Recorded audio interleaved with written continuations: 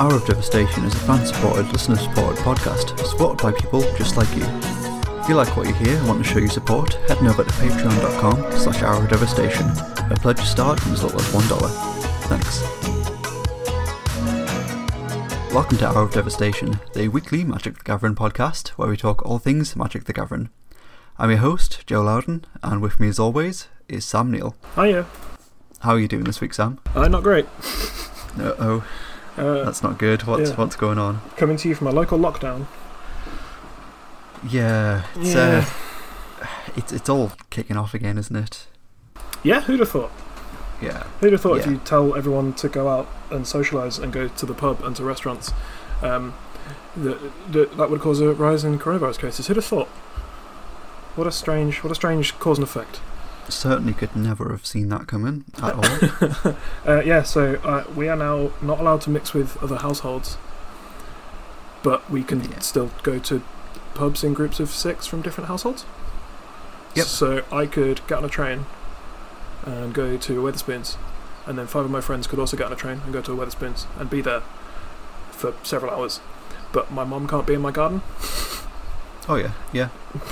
So you could have 100 groups of 6 and Wetherspoons, but yeah, you can't hug your mum. Well, yeah, I can't have one person like literally 5 meters away from me in my garden. That's not allowed. Yeah. So that's cool.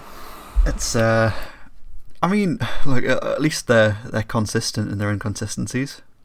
Well, yeah, they want to protect business and they want to protect the economy, and clearly don't care how many people die, and want to pass the blame about why it's all going badly. So I don't know, I understand it. It's just incredibly frustrating. Yeah, definitely. It's going to happen here as well very soon. There's been 7 councils in the northeast that have requested permission from the government to go into lockdown. So I reckon by the end of the week I'll be in local lockdown too.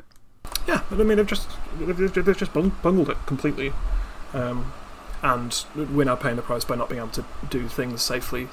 But I mean, technically we can still host F&M if we wanted to, despite the fact that we can't socialise, but we can socialise outside of the house because, if you're playing F&M, you're paying VAT. The coronavirus can't get you at work. Exactly, yeah. It's just it's just so transparent in the reasons that it's the reasons they're doing stuff. But so I can't meet people unless it's in a place where there are dozens of other people. Yeah. You can't meet anybody unless it's somebody's place of work. Yeah, exactly. Yeah. Unless someone is working, I cannot meet them. It's completely absurd. But that's the world we're living in. So Yep. Having a good time. Yeah. Having a great time. Just not going to leave the house, I guess, apart from to go to work. Yeah. I mean, it works for me. Yeah, you seem somehow to be thriving. So I know.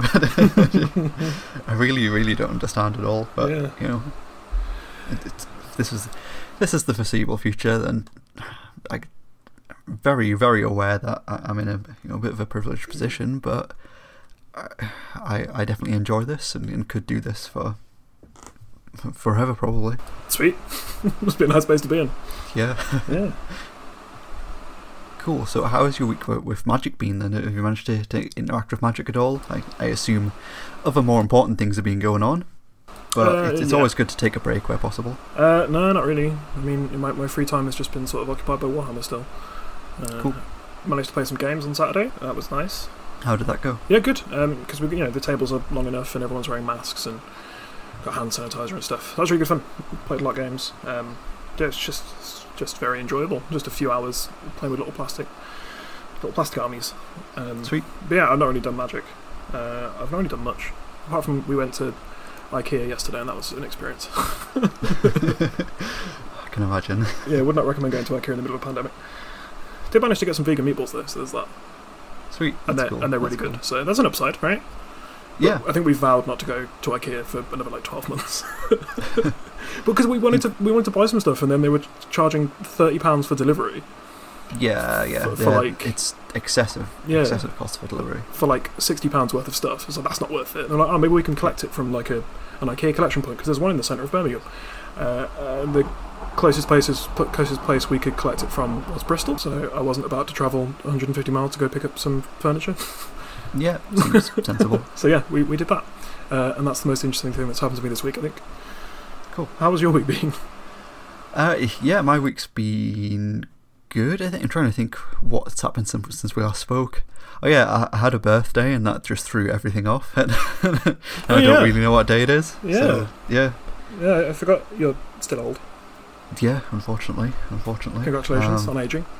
Thank you. You've made it another year somehow. Yeah, good job. Exactly. Somehow. Who knows? Who knows how? Yeah, so I had like 5 days off work in a row, and didn't really do a lot at all, to be honest. Just laid around the house, played some video games, watched some wrestling. Yeah, had a lot of fun. It's the correct way to spend your time. Yeah, it was great. It's great. Sweet. I got some painting done as well for my Age of Sigmar Nurgle army. So, yeah, it was fun. Time well spent, I think. God, we're such nerds. I had some time off, so I played some video games and painted some plastic, and it was great. So good. Well, I wasn't going to leave the house, was I? Well, no, I suppose not. I suppose if you're willing to stay in your house for 7 months in a row, then you know the fact that it's your birthday doesn't really negate that. Yeah, no. I did a Zoom call with my parents, so that was all right. Good. See them. Yeah. Yep. It's been a very, very strange one, I guess, as far as birthday goes. But who knows? Maybe next year. Big one coming up next year. So maybe next year I can. I don't know. Do something. I have socialise. I had the good sense to have my birthday before lockdown. So, and considering I don't really care about my birthday, that literally just involved going to a restaurant. So. Technically, mine's after lockdown, but you know. Oh, you know what I mean, though. Yeah.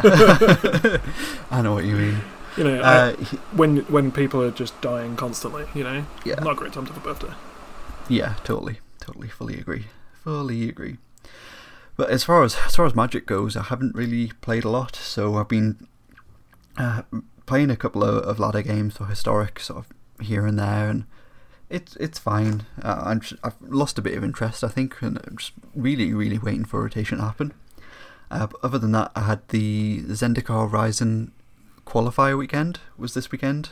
Yep. So that was the one where you had to hit Mythic 1200 or higher to qualify for, and then it was a really brutal event structure. So you had to go 7x, so I think it was 7-2 or better on day 1 to qualify for day 2, and then in day 2 you had to go 7-2 or better to qualify for the top 8 or whatever that was, the playoffs for the next day. And then I think it was the top 16 of that make the Zendikar Ryzen Championship or something. Jesus, that is brutal. Yeah. So I did horrendously, to be honest. I did really badly. So cool, well done. I planned for most of the week to play a Kethis combo, and then played some games on Saturday morning before the event started, and I was just getting smashed in best of 3 with Kethis, so I switched to Blue White Auras, so I've been playing that a bit in the ladder as well, and having quite a lot of success with that. I think the deck's really good, so I figured I'd play that for a bit, and I won a fair few matches in best of 3 with that, so I figured let's just play this. This seems like a much safer choice than Kethis. It's got what I think is a very good game against goblins. It's got plenty of creatures with decent toughness to block early on, and then you just suit up anything, suit up like an Alseid or Core Spirit Dancer, and you just make it huge, give it lifelink, you gain loads of life. So I figured it's going to be quite good against goblins, and goblins are going to be a massive portion of the field probably. And then I went, I think I went like 3-3 in the end, and I played against Jund Sacrifice 4 times, and I just cannot beat that deck in the slightest. Sweet. Yeah. I mean, that's such you behaviour. Yeah. Just to have, know a deck inside out and play it relentlessly, and then pretty much the last minute just audible into something else. Audible into something else, because you assume it's going to be good against the vast majority of the meta share, and then nope, here's 4 decks that you can't beat. Sweet. Yeah. I think in hindsight, I think I probably would have just played the Jund Sacrifice deck on a Saturday morning to get a bit of a feel for it, and then probably just run it in the event. The deck's ridiculous. It seems like the best deck in Historic by a mile, to be honest. Yeah. Well, now you know. Yep. Yeah, now I know. So, you want me to do there that? We go. No, probably not. It wasn't worth my time. So for the 3 wins, I got 400 gems. Wow. Yeah. What's that, like £3 worth of value? If that. Sick. If that. Like, yeah, 400 gems. It's not enough for a draft. It's not, is it? No. Well, you know, at least like, you've got the experience. You put in the hours and hours grinding away, and then, yeah, not even enough for a draft. This is why I don't play Arena. No, it's absolutely not worth it. But sure, yeah. You know, I'm looking forward to Zendikar Rising coming out. I think that's gonna shake the cobwebs off standard, definitely, and I think it could be interesting for historic too. Hopefully, if we get some bans and potentially unbans as well. So I think this week we're gonna play the is it a game? It's not quite a game, is it? I mean, it's as fun as a game, right? It is as fun. Well, yeah, it's as fun as some games. At least pretend this podcast is fun, Joe. Jesus.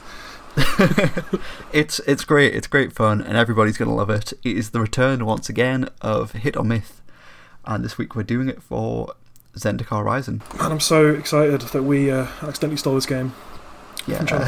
Oh, they're not going to do this anymore. They've stopped doing it. They haven't done it for years at this point. We can just take this and, you know, kind of pay homage to... Oh, no, they've started doing it again. Great.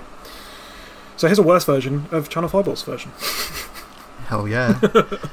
As is our brand. 100%. So we're just going to jump right into it. So we're going to be talking about all of the mythics in the set. We're going to be doing it in alphabetical order. If you want to play along at home and look at the cards, you can do that too. So we're going to start at Agadeem's Awakening. It's X black for a sorcery. Return from your graveyard to the battlefield any number of target creature cards that each have a different converted mana cost, X or less. And then it's a land on the other side. It is, on the other side, it is Bolt land. Agadeem the Undercrypt. Enters the battlefield, you may pay 3 life. If you don't, it enters the battlefield tapped. Bolt land. Bolt land? Yeah, is that what we're calling them? I mean, if shock lands are shock lands because they shock you, these are bolt lands because they bolt you, right? I guess so, yeah. Yeah. I think this is a hit. I'm into this card. It mass reanimates graveyards, and that tends to be a mythic card. We've seen, you know, Rise of the Dark Realm. What is it? The one from War of the Spark with Liliana on it. Commander Dreadhorde. No, that's a rare, I suppose. No, the one that's the finality one. Oh, finale of Yeah, right. That's the right one. Finale of whatever the black one is. That's mythic. I guess finale of Liliana. Yeah, but then again, like it kind of reminds me of Gruesome Menagerie, which is rare. I don't know. It's like mass reanimating, and I guess this does some weird combo things. But it's also a land on the other side, so I guess that adds some mythicness to it. And I guess that's the point of these ones, because there's a cycle of mythic ones that are like these bolt lands on the back, right? And that's kind of what makes them mythic, because they're a land and also a really powerful spell. So I think this hits for me. Yeah, I think this is a myth. I don't think this is mythic at all. Are we ever going to agree? I think it's quite a good effect, but I think it is a good card that's probably going to see a decent amount of play. So I think it's quite powerful. It doesn't feel like it has that mythic shine to it. That, you know, that something with a little bit of flavour. That I don't know. I think like mythic should have like an excitement factor, some sort of spark to them, and this just does not spark joy for me. How is this not exciting? You just get to pay mana and just bring most of your graveyard back. Yeah, it's powerful. Don't get me wrong, it's powerful. It just looks a bit underwhelming. We definitely needed to put at the start of this episode that your definition of a mythic is completely wild. Yeah, yeah, absolutely. The things you give mythic status to based on what is just so strange to me. It's just completely different from what I feel a mythic is. But okay, sure. Okay, we disagreed on that one. Should we just? Yeah, I don't see why this couldn't be a rare. And then I think the other side. I think the thing that really makes them a myth on the reverse side for me is they just don't feel very good as lands. Like the end of the battlefield tapped, or you can pay 3 life. 3 life is a lot of life. Yeah, well, they're fine. Like you put them in a spell slot. But it's just like it's a thing you cast on like turn 15 in a commander game, right? That's the point of these. So they do some big splashy thing with loads of mana, and if you draw them in your opening hand, you can just play them untapped. Yeah, I guess 3 life isn't a lot for Commander as well. Well, that's the thing. We talked. I don't know. I think we talked last week about how this set feels very geared towards Commander in terms of the play style of the cards and how splashy they all are, and that fits in perfectly because like I'm definitely bolting this in on turn 1, right? And then when I draw it on turn 10, I can cast it for X equals 7, and it's good. Yeah, I guess so. That's how these cards function. They're big stupid cards that you play it as a land probably like 9 out of 10 times. Yeah. And there's that one time you have this big splashy effect, and I think that makes it feel kind of mythic-y. Maybe it's Death Shadow playable as well. Well, because it bolts you. Yeah, because it bolts you, and so you put this into play, pay 3 life, and then Thoughtseize, lose 5 life on turn 1. Seems quite good in Death Shadow, right?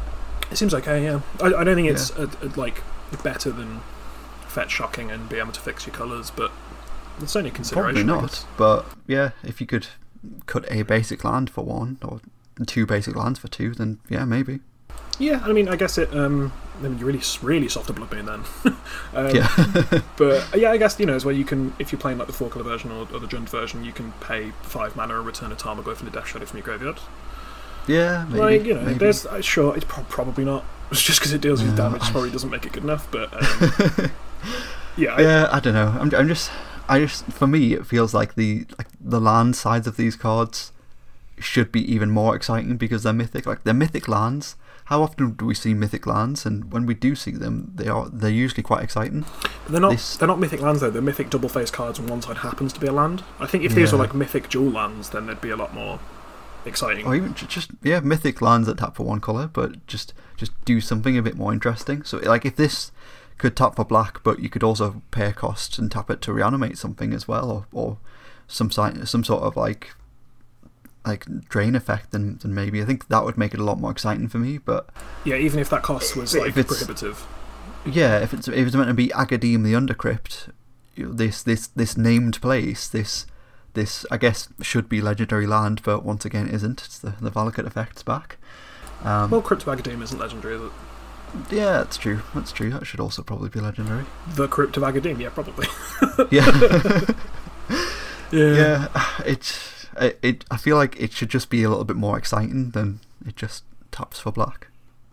Yeah, no, I know it's the battlefield tapped. Like I can't imagine like a mythic land and it just enters the battlefield tapped. Yeah, unless you bolt yourself, it's fine. I think this is mythic. It's not. Again, it's not. I don't think they count as mythic lands. I think they're just mythic cards that happen to be lands occasionally. Sure. Right. Let's move on to one that I imagine we probably agree on. Right. Cool. Please agree. Well, next up, let's find out. Next up is Ancient Green Warden. It's 4 green for a creature. It's an elemental. It's a 5/7. It has reach, and you may play lands from your graveyard. If a land entering the battlefield causes a triggered ability of a permanent you control to trigger, that ability triggers an additional time. It's got to be a hit, right? Please? Oh, yeah. Okay, yeah. Good. Yeah, I mean, easy. Like, it just does, like... 5 out of 7 is the perfect card. It does too many different things to not be mythic. It's a stupid card designed for landfall EDH decks, and you're going to play this once in your Lord Greengrace deck, and everyone's going to hate you. That's what these cards are for. That's how they design commander cards now, and I've moaned about that a lot. But this is just a staple in every, Azusa deck, Oracle of Muldiah deck. This is just a card you also play now. It's just Land Harmonicon. It's incredibly stupid, and it has to be mythic. Yeah, it does mythic things. Yeah, I fully agree. I think. Yeah, Land Harmonicon is such a cool effect for a Zendikar card, and the fact it's the Ancient Green Warden. So in the past we've seen like Green Warden of Marasa. Like this is an older, more powerful version of that. That's arisen from the wherever the core Skyclaves are arising from.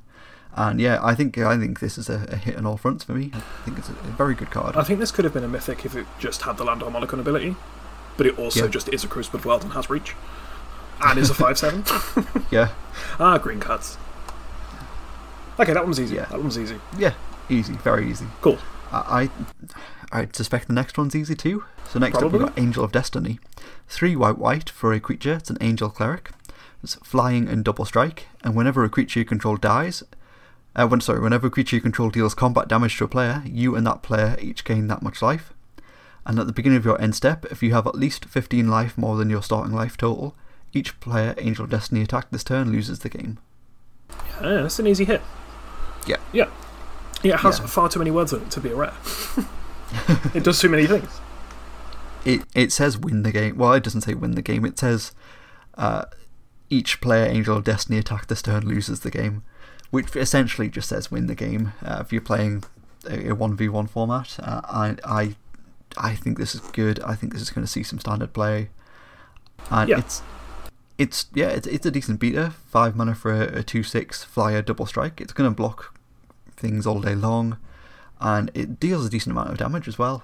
It's a terrible beater. Fantastic. It's fine. It doesn't deal damage. Strike. It's got double strike. It doesn't deal damage. Double strike, but then it gains your life, and then it gains your opponent life. They lose the game. But your opponent also gains life. Yeah, but if you got 15 life more than your starting life total. Yeah, but I'm just saying it's not a good beater because it deals zero. Deals zero damage because you attack someone, it deals two, and then 2. In that sense, sure, it's not a good beater, but it literally has a clause in it where you win the game. So it's a horrible beater. But disagree. Yeah, it's not. It's bad. It's a 5 mana 0/6. It's a 5 mana 0/6 unless you're literally winning the game. And you're going to win the game. Yeah, it's a really good blocker and a terrible attacker, and then you also have to jump through a bunch more hoops to get you to win the game. I think it's fine. It's barely going to be a bunch of hoops as well. I think this alone's going to get you 4 life. Yeah, sure. I mean, we've seen loads of stupid standard decks that can gain 200 life. So yeah, definitely. This probably just fits in there, so you can win the game and actually weaponize life gain. But yeah, I think I'm going to play against this a lot in Commander and just kind of laugh it off because it's not that good. Well, it's terrible in Commander, yeah. But if you're playing Standard and possibly even Historic, I think this is going to be a decent card. Sure, okay, that's fine. I think it's a hit regardless. I don't think it's very good, but yeah, it just does so many things and has a weird win the game clause that I think it has to be. Totally. Yeah, cool. It's a cool Zendikar Angel. I think it's great. Love it. Sure. Cool. Next up, we have Ashaya, Soul of the Wild. It's 3 green for legendary creature Elemental, and Ashaya, Soul of the Wild's power and toughness are each equal to the number of lands you control. Non-token creatures you control are forest lands in addition to their other types. Womp. I think it's a miss. It's interesting at least. Is it? I think so. I think it's a very interesting card. It's a star. Its power and toughness are equal to the number of lands you control. That's cool. Yeah, but we've had that so many times before. I think this might be a hit.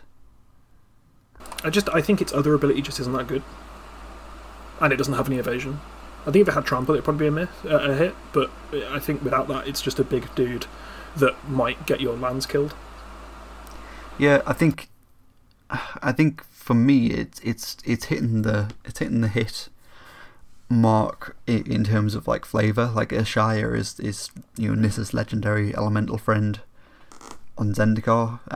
Ashaya draws power from Zendikar itself, and the fact that it turns your creatures into forest as well just shows the true power of Zendikar incarnate, and that's kind of what Ashaya is, and I think this kind of encapsulates that quite nicely. Yeah, I guess it's like if you just staple a Cryptolith right onto a Multani, right? Yeah, sure. Yeah, I don't know. It's kind of too uninteresting to be a mythic for me. I think this could have been rare and it would have been fine. It's just a big thing that doesn't have trample or anything. And I think the issue is I view cards from like standard playable perspectives, and you're thinking about Commander, and this definitely is not an interesting Commander card. I'll give you that. Hey, I play other formats occasionally. Yeah, sure. This is not going to see Legacy play. Correct. Yeah, I don't know. For me, this definitely sparks that mythic feeling that it encapsulates Ashaya really nicely. I think it's considerably better than when we've seen Ashaya in the past, when it's just been a token. And I'm very, very happy that War of the Spark Nissa is retaining, because this would have been so annoying if that. Yeah, that would have been obnoxious. Yeah, I agree. I think a lot of the mythic feeling for me is just tied to the fact that the non-token creatures you control of forests is a new sort of thing we haven't really seen before on a creature, like on a permanent. It's normally like on effects that turn things into, whatever, like, or turns lands into creatures. We've not seen this sort of iteration of it before.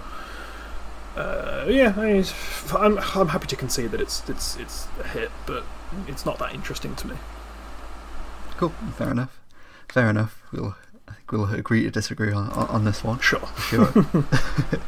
Next up is Drana, the Last Blood Chief. It's 3 black for a legendary creature, Vampire Cleric. Has flying, and whenever Drana, the Last Blood Chief, attacks, defending player chooses a non-legendary creature card in your graveyard. You return that card to the battlefield with a +1/+1 counter on it. That creature is a vampire in addition to its other types, and Drana is a 4/4. Yeah, it's a hit. Yeah, you think so? Yeah.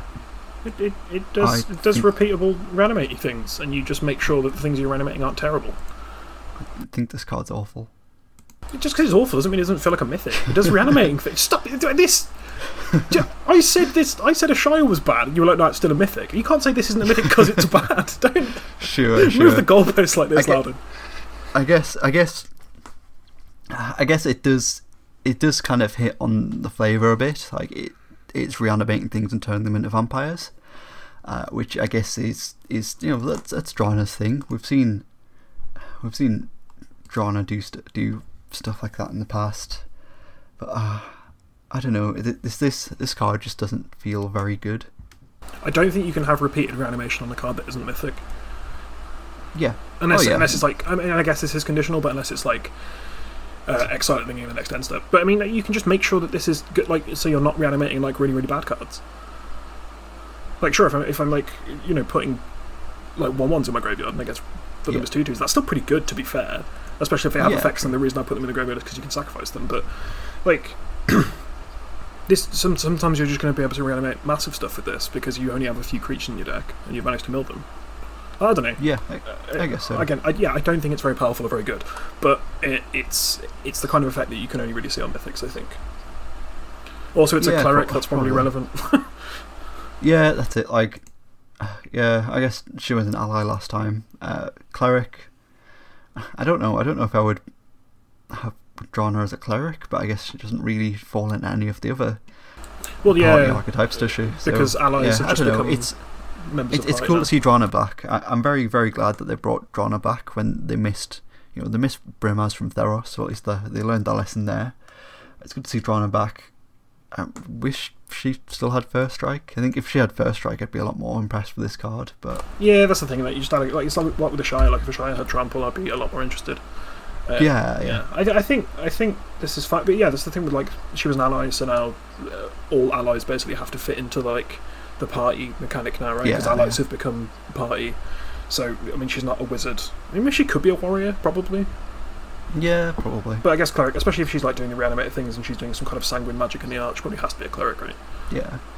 But I think this is a hit because it just does big flashy things that aren't actually that good, and that's what I like from my mythics. Yeah, I think you've probably convinced me that it is a mythic, that it is a hit. Yeah, sure, it's a hit. Drana's a hit. Yeah, it's also a 5/4 for flyer, so like, it's actually going to brawl and it can attack a lot and trigger its ability a lot. And it makes the creatures bigger, so. And it'll die at Angel of Destiny. Yeah, because I mean, like, if this was a rare, it would say return type creature to your hand, right? But this puts it into play with a +1/+1 card on it. So. Yeah, definitely. I mean, if we can mention how Lurrus was a rare, but that's not. I mean, yeah, I'm trying to justify that card being a rare. No. The only reason it's a rare is because all the companions are rare. There's no justification for any of those cards to exist at all. So. Let's move on. Sure. Next up, we got Emeria's Call. That is 4 white for a sorcery. Create 2 4/4 white angel warrior creature tokens with flying. Non-angel creatures you control gain indestructible until your next turn. And then on the back, it is Emeria Shattered Skyclave. Again, it's a land, and it's a battlefield tapped unless you pay 3 life, and taps for white. I guess this is a myth. Yeah, I think it's a myth as well. Just kind of shit. Yep, 7 mana to make 2 4/4 angels. Like, they haven't even got vigilance. Like, if they were angel warrior tokens with flying and vigilance, that would be quite nice. I guess it gives your non-angels indestructible. But how much is that worth? Paying 7 mana to swing in with a couple of creatures. If this was an instant, I'd be very interested. Yeah, oh yeah. If you could use it as like 100%. a heroic intervention, that also Yeah. just put 2 4/4s into play with flying, Yeah. and then sometimes you play it as land. Like I said, like this is probably one that you're playing as a land most of the time, and you can mitigate the life loss, and then you just free roll the fact that at some point paying 7 mana for 2 4/4 flyers in your control deck is probably very good.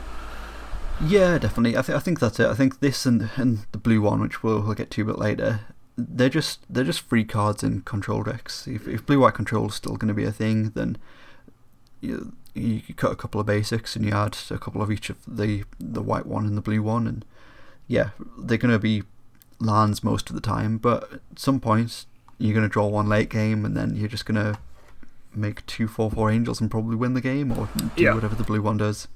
I mean, I think this one fits better than the black one in terms of what these cards are intended for. Outside of like commander play, it's like you play these and you play them as a land 9 times out of 10, and you play them as a tapped land 7 times out of 10, right? Yeah.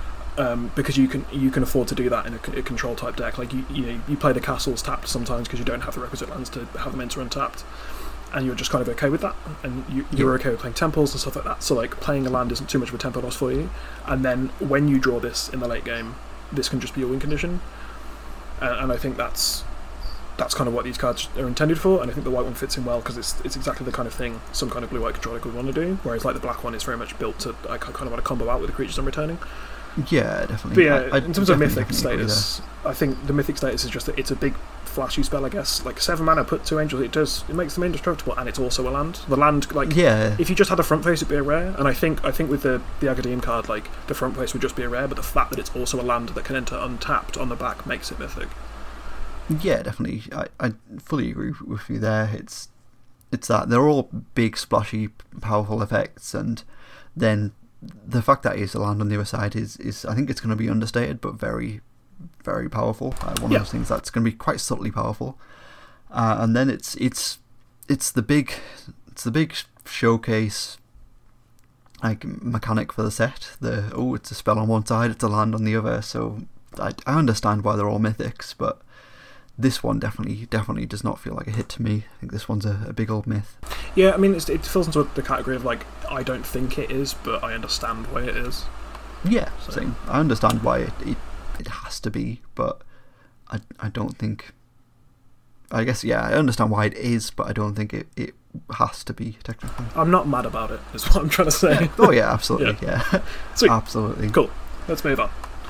Next up, we have Forsaken Monument. That is 5 mana of any colour for a legendary artifact. Colourless creatures you control get +2/+2. Whenever you tap a permanent for colourless, add an additional colourless. Whenever you cast a colourless spell, you gain 2 life. Hey, look, a hit. What a big hit. I think it is. I think for a start, the artwork is incredible on this. Absolutely incredible. Oh yeah, this is my favourite artwork from the set. Well, I mean, like, there isn't an alternate art. Yeah, I think I agree. I think even taking alternate art into account, I think this is fantastic. I think if this was like a playmat or a print or something, that would be lush. Really, really This nice. would make a really nice poster, yeah. Yeah, it's cool to see Ulamog. There he is. Is that meant to be him, or is that meant to be a monument to him? I don't know. I don't know if. I don't know, to be honest. I guess we'll find out in the story eventually. Oh man, I'm so excited for that to be a true statement now. Yeah. We'll find out. I assume this is just meant to be like a monument to Ula. Yeah. Yeah, it could quite because it's like covered be, in moss and stuff. So I assume this isn't just Ulamog's corpse. I guess. Yeah, that's true. Because it would take. I don't know. I'd say you would assume it would take years for like moss and trees and stuff to grow, but it's Zendikar. It's alive and it grows quickly, doesn't it? So yeah, I mean maybe it is Ulamog, but I knows? assume it's just an old monument to. Then again, the monuments to Ula were like humanoid, right? Didn't actually look like Ulamog. So I don't know, maybe not. But yeah, I think this card's an easy hit. It's a mana reflection effect for colourless, which is something that they're pushing the boundary on. It's worth pointing out this is objectively a commander card. 100%. And there are no real colourless themes in this set at all, or any other currently standard legal set. Maybe that'll change, but this is just like a reference to Eldrazi. They kind of had to put at least a couple of things in that reference Eldrazi. That's it. It's nice that they put this in here. I do wish there were a few more references to Eldrazi, but I'm glad this is in here for that. And yeah, you're right. this card is very powerful when you combine it with other powerful artifacts in Commander and such formats, and yeah, I think this is just a hit on all fronts. Yeah. Even the fact that it does 3 different things as well is probably a subtle nod to the Eldrazi 2, because they came in 3 and they did 3 very different things. You're looking too far into it. Alright, okay, you've got to assign each one of these abilities to one of the Titans. Go. Colourless creatures you control get +2/+2 is going to be Ulamog. Okay. Whenever you tap a permanent for colourless, add an additional colourless, it is Kozilek, because he was the processor. He did stuff with mana and turn it into waste. And whenever you cast a colourless spell, you gain 2 life. Is Emrakul. How? Because Emrakul was an angel, and angels are usually life-linking and care about life things. I mean, I think it counts as it counts as that one because it's the only one left. It's a reach, but yeah. It's a hell of a reach. Yeah, I think this card's cool. It's going to go in every colourless EDH deck from here until the end of time. This plus Basalt Monolith. There you go. Yeah, they've printed 3 cards in the last year that go infinite with Basalt Monolith or Grim Monolith. That's completely ridiculous. Yeah, cool. I mean, yeah, this is put it in your Artifact and Eldrazi decks. Good stuff. Cool. Next up we have Jace, Mirror Mage. Legendary Planeswalker Jace has Kicker 2.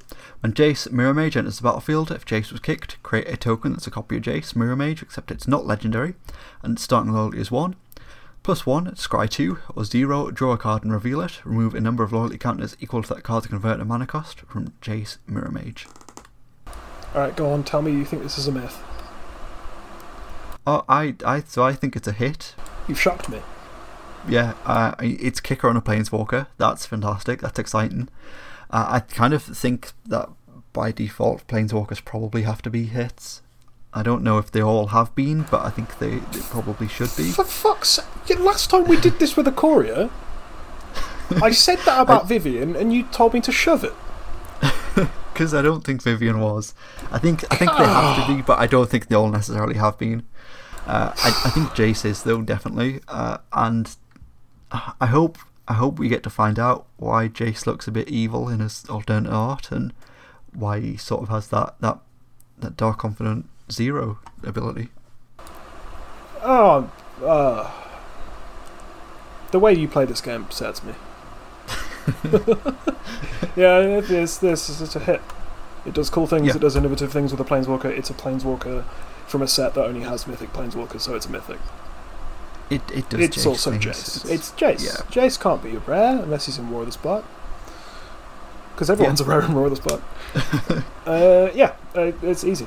Yeah, like you said, I'm very interested to see why he looks so evil. Yeah, definitely. He definitely looks like a bit of a wrong'un. Maybe they're finally embracing the fact that Jace is just a douchebag. Yeah, maybe. We can only hope. Sweet. Cool. Nice and easy. Next up we've got Leyline Tyrant. That is 2 red for a creature. It's a dragon. It's flying. It's a 4/4. And you don't lose unspent red mana as steps and phases end. And when Leyline Tyrant dies, you may pay any amount of red. When you do, it deals that much damage to any target. This is a hit. I think I agree as well. Yay! It's easy. It's just a silly thing, and it's a commander card. Yeah, definitely. That's what we're doing. It's interesting. It's an interesting effect to have this on a dragon. Like, again, it would be cool if we had like all or more of the story at this point, so we kind of know what the relevance is for these Leyline dragons. I guess what they're doing is they're tapping into the ley lines of the plane, and that's how they're able to store the mana like that, but that's just an assumption. But it seems like they're storing it like in their body, right? Yeah. They're storing the mana, and then when the dragon dies, it releases that mana and back into the world. beats the crap out of something with its breath, I guess, as it dies. Yeah. Because you can see in the art it's like got like glowing bits on its neck, so I assume that's where it's storing some mana. This card's really cool, and I'm gonna need a full art foil. I like it. I think it's good. I think, again, it does that thing that sort of sparks I don't know. I don't know what that mythic quality is for me. I don't really know how to define it, but it definitely sparks it, whatever it is. And yeah, I think it's good. I think it's good. What I really, really want to see is some sort of shenanigans where this is being played in combination with Ironcrag feat. Yeah. Yeah. I mean, also, I guess it's a shame it rotates, but Neheb off of War of the Spark. But Neheb off of War of the Spark is probably something that can be done in Historic, maybe. Generates a crap load of mana. Yeah. It's probably a little bit too expensive for actual constructed formats and like a bit too much fiddling around. And again, it's not Splinter Twin. It's a 2-card copy that does something else. But it's an interesting. I mean, it's not really an interesting design. It's a cool flavour thing. Like it's dragon that stores mana, and then when it dies, it releases that mana as damage. Yeah. I think it's a cool card, and it definitely feels mythic. It's a big red flyy thing, and it's another commander card in this goddamn set. Like it a lot. Cool, so next up we have Lithoform Engine. This is 4 mana for a legendary artifact. You can pay 2 and tap it. Copy target activated or triggered ability you control. You may choose new targets for the copy. You can pay 3, copy target instant and sorcery spell you control. You may choose new targets for the copy. Or you can pay 4, copy target permanent spell you control. The copy becomes a token. Speaking of stupid dumb commander cards... Yeah, I think this is a hit. 100% a hit. I think this card's fantastic. It does loads of stupid things, and why does it do all the things it does? Why is it a Strionic Resonator with 2 other lines of text that are very good? Because it's I think this is 100% a hit. This is the magical MacGuffin that Nahiri's been after in the story. It's the Lithoform Engine that will return Zendikar to its former glory and all that. And yep. Yeah, I think this card is ridiculously good. I don't know. Does this have Eternal Format playability? Probably not. I don't know. Someone will do something stupid with it in Legacy. There's always like. Or vintage, like definitely. Yeah, like Retrofit of Foundry. Yeah, there's probably something in like shops, right? Cast on turn 1, do something else. I don't know. But yeah, I think it's interesting. This card didn't make it into Ikoria, where you had Calamax who did this kind of thing, or this wasn't just in a commander deck because stop printing these cards into stupid standard sets. It does a lot of things. I think it's maybe one of those cards that is intended for commander. And is obviously, like you said, the MacGuffin of the set. And will just do something stupid and standard at some point when it wasn't intended to do that at all. Yeah, I think you're right there. I think that's it. I think this, like, out of everything, this feels like the card that might be the easiest to break, or might be the one that's most likely to accidentally break. Yeah, given enough of the correct moving pieces. Yeah. I think this has potential to do something stupid. Yeah. So we'll definitely be keeping my eyes on it, but yeah, 100% think this is a hit. This is a good one. Sweet. Cool. So next up we have Morag. Scottish. Morag. Oh yes, there we go. We have Morag, Fury of a Comb. It's a legendary creature, Minotaur Warrior. Each creature you control gets +1/+0 for each time it has attacked this turn. It's a 6/6 and has landfall. Whenever a land enters the battlefield under your control, if it's your main phase, there's an additional combat phase after this phase. At the beginning of that combat, untap all creatures you control. It's a big hit. Yeah. And speaking of cards I need to own in alt art foil, the alt art is very nice for this. It's really nice. It does repeatable combat steps, and also gives a buff to those creatures for some reason. Yeah. It's a commander card. Good job. It's just what this set is. I mean, it's pretty, like you said, we were talking last week about how it's definitely there's some stuff it can do in Historic and what have you, and I certainly wouldn't be surprised if this sort into some kind of big red deck in any format really. But that's definitely Historic, and I think even standard as well. I think so you have like Lotus Cobra. Rada is a card, definitely. Dryad of the Elysian Grove, Azusa, Fable Passage. Yeah, there's definitely things. There's some interesting things this card can do. Like, it's a very pushed landfall ability, which I think is why it costs 6 mana. But it also makes your creatures more of a threat when they have their subsequent combat phases. So, but yeah, it's an easy mythic. Which, I mean, so far we've got hit on basically everything, right? Apart from maybe the flip lands, because they're a bit contentious, but we kind of understand why they are mythic. Yeah. I'm into it. But yeah, this card's really good, and the alt art's also really good.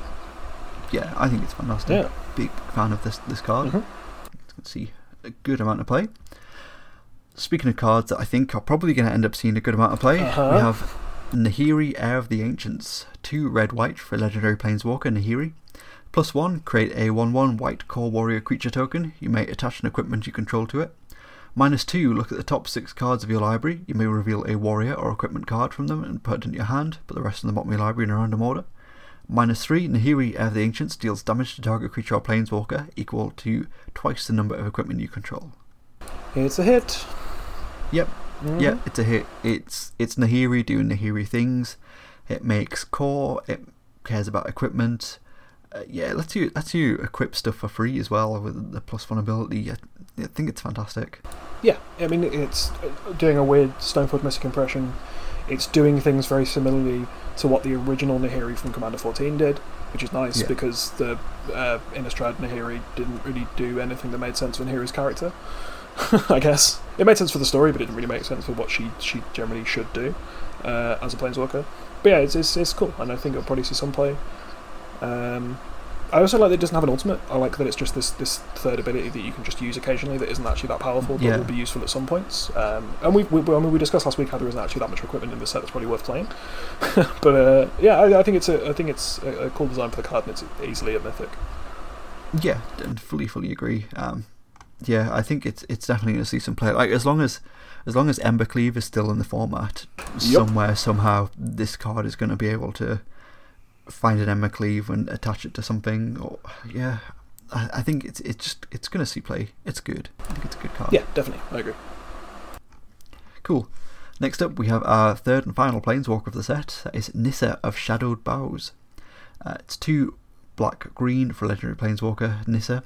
Whenever a land enters the battlefield and you control, put a loyalty counter on it, and +1, untap target land you control. You may have it become a 3/3 elemental creature with haste and menace until end of turn. It's still a land. And -5, you may put a creature card with a converted mana cost less than or equal to the number of lands you control onto the battlefield from your hand or graveyard with 2 +1/+1 counters on it. Is the thing that makes this Nissa black the fact that the elemental has menace? Elemental has menace, and it's putting a creature from your graveyard onto the battlefield. Sure. So it has a reanimator effect as well. I think that's mainly what makes it black. Yeah, sure. Yeah, I think this is a hit. I think putting landfall on a planeswalker is something that should have happened a long time ago. I think it's a really cool design. This is it does cool things, and it's probably quite good in your mid-range piles. Yeah, definitely. We've got a bunch of things in standard to get extra lands into play. We've got Dryad of the Lizard Groves. We've got Azusa. I think this Nissa is very, very good. Yeah, I can see Nissa's being -5 to put Elder Gargadons into play fairly often. I think that's going to be a thing. I kind of want to play this in Maverick. I think it might have some application there. It's kind of cute with Night the Reliquary. Yeah. And obviously just fetch lands in general. I think there's some scope. You always got like a slot for like some kind of weird planeswalker that does some value. Yeah. If it made a token, it'd be a lot more exciting, but it only untaps the land. But if you're untapping like a Gaia's Cradle, that's pretty good.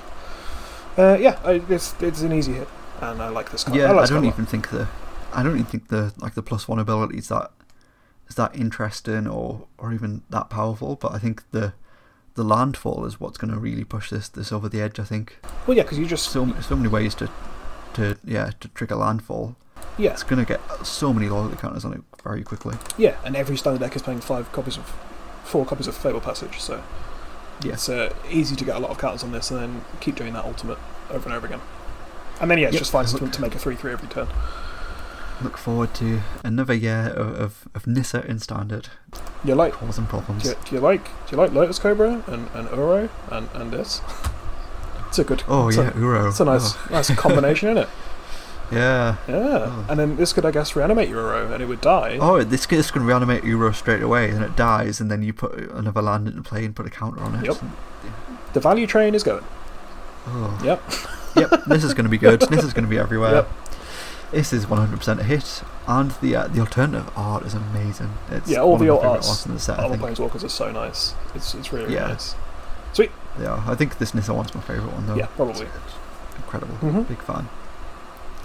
Cool. So next up we have Omnath, Locus of Creation. Red, green, white, blue for a legendary creature, elemental. When Omnath, Locus of Creation enters the battlefield, draw a card. And it has landfall. Whenever a land enters the battlefield under your control, you gain 4 life. If this is the first time this ability has resolved this turn. If it's the second time, add red, green, white, blue. If it's the third time, Omnath deals 4 damage to each opponent and each planeswalker you don't control. Yep, it's a hit.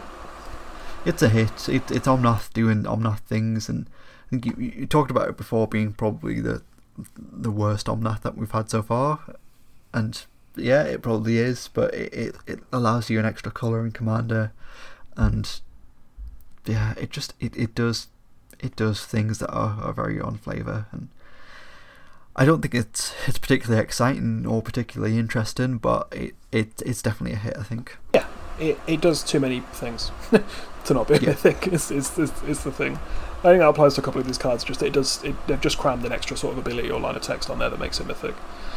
I think there's scope for this to be playable in standard if the mana plays ball, I guess.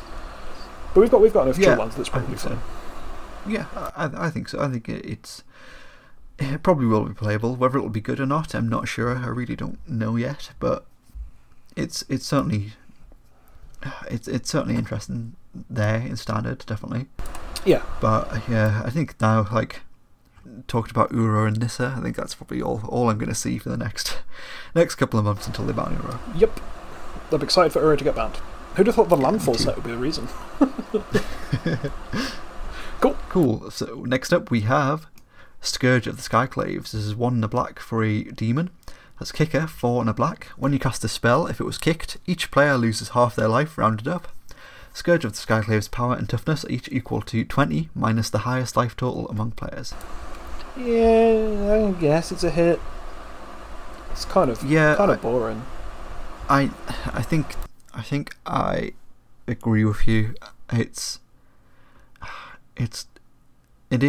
boring, I think, as a creature, and I guess it's never really going to be that big. It's a 6 mana 10/10 a lot, I guess. That doesn't have flying. 7 mana 10/10. Doesn't have flying. I can't do maths. It doesn't have flying.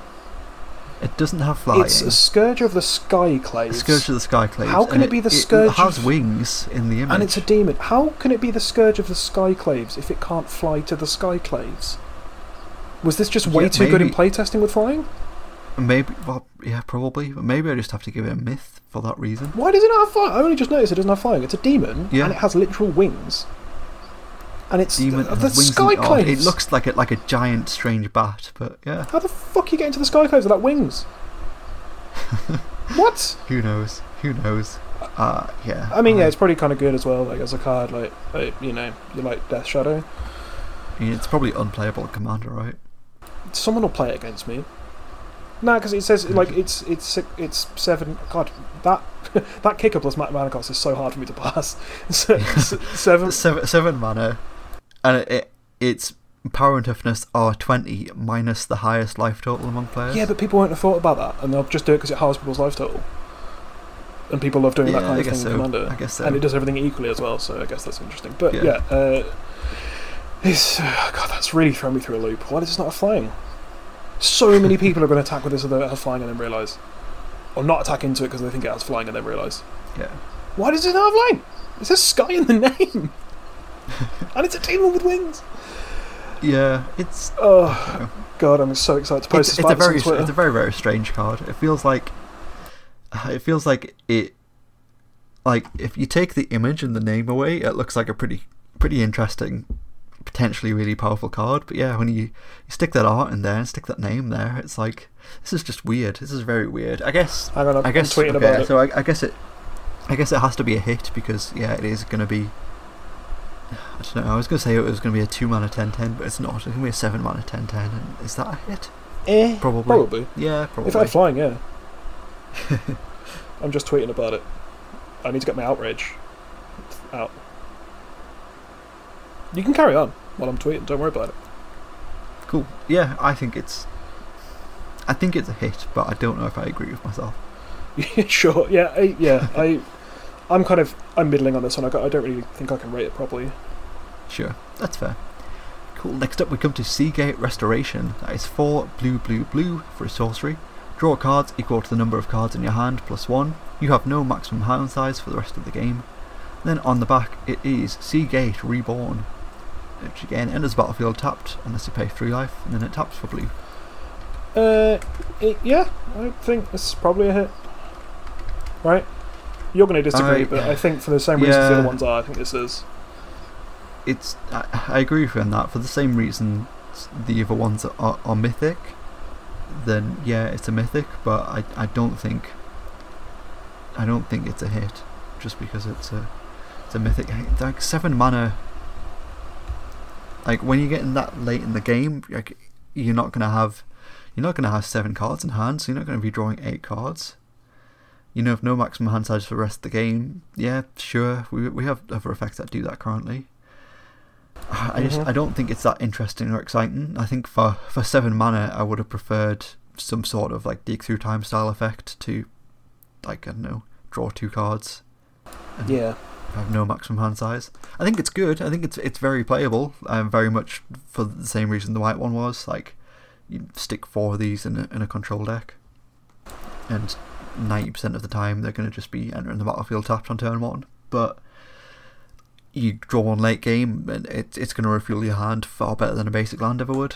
So I definitely do think they're good. I think they're going to see a lot of play, but I'm just not that impressed or excited. This doesn't really spark that mythic feeling for me at all. How many times do you think people are going to cast this as a 7 mana draw one? Oh, yeah, it's going to happen quite a lot. Yeah, I know I'll probably do it myself. Yeah, probably. Yeah, I think maybe it's a little bit whiffy, but it's like that. It's a big blue mythic that has the potential to draw a shitload of cards. So yeah, I think that kind of, and the whole it's a land on the other side thing. I think that makes it work. Yeah, I very very much understand the reasonings, and it's like all of these they are the big showcase flashy mechanic for the set, but it just doesn't feel mythic to me at all. No, it's a shame for like this big sort of the flashy new mechanic where you're doing weird things with double face cards doesn't feel as mythic as it should, but yeah, it is what it is. Yeah, for sure. Yeah. Cool. Next up, we've got Seagate Stormcaller. That's 1 and a blue for a human wizard. It's a 2/1. That's kicker, 4 and a blue. When Seagate Stormcaller enters the battlefield, copy the next instant or sorcery spell with converted mana cost 2 or less you cast this turn when you cast it. If Seagate Stormcaller was kicked, copy that spell twice instead. You may choose new targets for the copies. So glad this doesn't have flash. Yeah, if this would be this like, so I think this is a hit already, but this would be like a mega hit if this had flash. This would be ridiculous. Yeah, I think yeah, this is an easy hit. It does some fun things. I mean, is there potential for this to be playable in Legacy? I don't know about Legacy, but modern is it Storm definitely? Oh sure, yeah. This is just Monomorphos 5 through 8. Yeah, that's true. Yeah, I think this card's great. It's a sweet design as well, and you're going to kick it sometimes, and it's going to feel really good. Yeah, definitely. Yeah, I think if you can play it in any sort of deck that can play rituals, then yeah, you're just going to kick it for free at some point, and it's going to be absolutely fantastic. I think this is great. I think like a lot of people are calling this, I guess, or making comparisons to Snapcaster Mage, and while I don't think it's necessarily as powerful as Snapcaster Mage in most decks, I do think it is a very good card, and I think this is going to see a lot of play in multiple formats. It sits somewhere between Snapcaster Mage and Dualcaster Mage. Yeah, definitely. And I think it leans slightly. It leans obviously more towards Dualcaster Mage, but it's 1 and a blue for a 2/1, so yeah. The comparisons to Snapcaster are obviously going to be there, and two or less in the formats that this has potential to be powerful in. That's the mana cost you're going for anyway. Yeah, definitely. So, yeah, I think it's a sweet design for a card, and it's probably going to see quite a bit of play, I would imagine. But yeah, I'm really glad this doesn't have flash. Jesus Christ. Yeah, definitely, definitely. Oof, although even then, like you go Lotus, Seagate Stormcaller, Ancestral Recall. Seems good. Sure. Seems good. Stop. You're one of 17 people that plays that format, Joe. Stop it. Yeah. Maybe there's something there. But yeah, I think this card is great. Easy hit. And Sure. yeah, if it had flash, it would be a mega hit. Yeah. Cool, so next up we have Shatterskull Smashing. The old Nigel Thornberry voice actor. I knew it. I knew you were going to do that joke. Oh. Yeah. Okay. Yeah. We'll pretend it didn't maybe we'll happen. edit that out in post. Well, please do. That is X red for a sorcery. Shatterskull Smashing deals X damage divided as you choose among up to 2 target creatures and or planeswalkers. If X is 6 or more, Shatterskull Smashing deals twice X damage divided as you choose among them instead. I heard On the back, it is. I heard you do a smirk as you said smashing. Yep, it was audible. It's an audible smirk. On the back, it is Shatterskull the Hammer Pass. So again, it enters battlefield tapped unless you pay 3 life, and it tops for 1 red mana. I don't think this is a hit for me at all. I think this is a very good card though, and I think this one's quite interesting. So I think for this one, you should definitely be treating it as if the land is the front of the card. It's like more often in like your mono red decks in standard, you're going to be playing the front side of this card, the front face of this card, and then later on in the game you're gonna top deck one, and then okay, cool, I'm going to cast this now with all of my mana, kill whatever creatures you have, and then swing in for lethal. Yeah, it's kind of weird when a fireball is mythic. Yeah, definitely. I mean, this is better than. I wish it was a fireball. It doesn't even hit your opponent. Yeah, you know what I mean. Yeah. This is better than. What's the one from Original Zendikar with multi-kicker? Comet Storm. It's better than Comet Storm. Yeah, better than Comet Storm. There we go. Take what a high benchmark. Yeah, right. Yeah, again, like it's an interesting. It's a useful card some of the time, but also has land in the back, so therefore it's mythic. Yeah. Like, fine. I'm willing to concede these ones.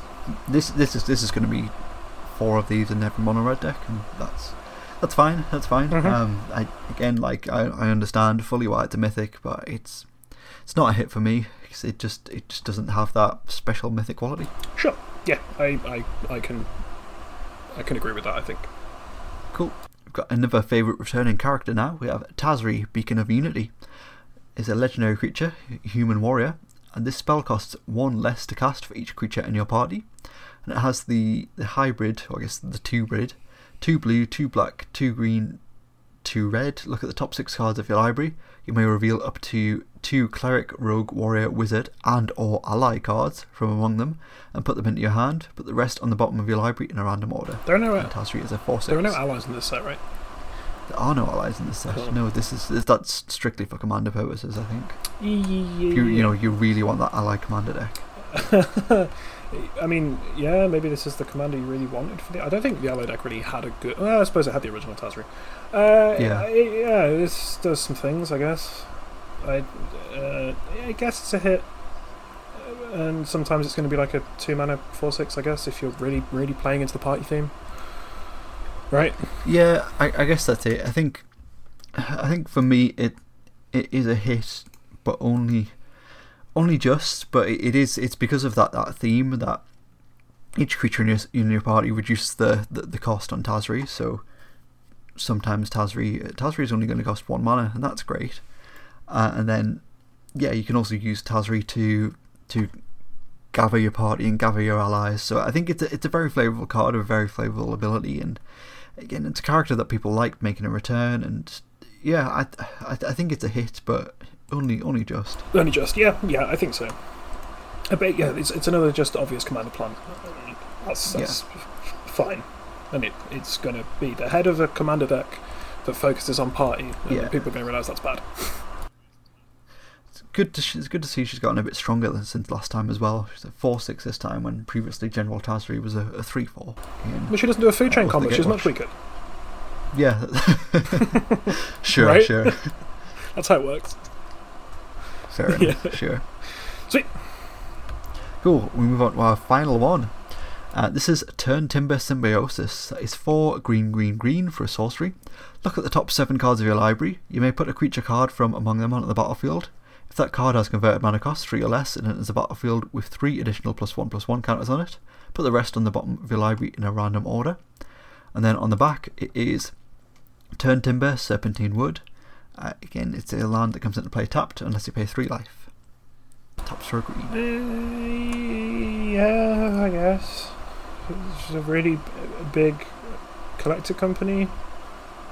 Yeah, it's a huge collector company that can only get a single large company. Yeah, I don't know. I think this card is as good as the mana in the format and the creatures in the format. I think if you are, I don't know, if you can find a way to get to 7 green mana fast, and you can play things like your Ulamogs and your Emrakul's and stuff, then maybe. But I don't know. Again, I feel like this is a card that if it had 1 less line of text, this could easily be a rare. Yeah, I think if it didn't have the convert mana cost 3 or less, the additional counters. Yeah, the additional counters. Then, I mean, this certainly isn't Aetherworks Marvel. Oh, it definitely is not Aetherworks Marvel, thankfully. Yeah, I don't really like this card a lot. Again, it's just that it does a big flashy thing, and it has an additional line of text that maybe might be relevant at some point, and then it also is a land, so I get the mythic status. Yeah. But I'm not enamored with it. Yeah, they're printing a bad green exactly mythic, thank God. Yeah, I feel like exactly the same as well. It's yeah, I understand why it's a mythic, same as the rest, but it doesn't spark that mythic feeling within me. I'm sure. Compare this to Finale of Devastation. Oh yeah, Finale of Devastation is way better than this. I don't know. Yeah, it's interesting. Yeah, like Coco's better than this most of the time as well. And that was a rare. Mm-hmm. I think, like, again, like if this had been an instant, then we're talking a different talk then for sure. But at the same time, if it didn't have that convert mana cost 3 or less clause, then this could easily be a rare. Yeah, maybe it's a top end in a green ramp deck. Yeah. I think if it's a permanent, I'd be a lot more interested. If you could put in some kind of stupid permanent, not just a creature. Yeah, quite possibly. No, yeah, it's fine. I really whimpered out on this. This is the end. It's this. Yeah, this is it. Yeah, this is the last one. The big exciting finale. Yeah. No, it's not finale. That's the point. It's exactly that. You're right. If this was a finale, I think this would be a hit. Yeah, I think it's a miss.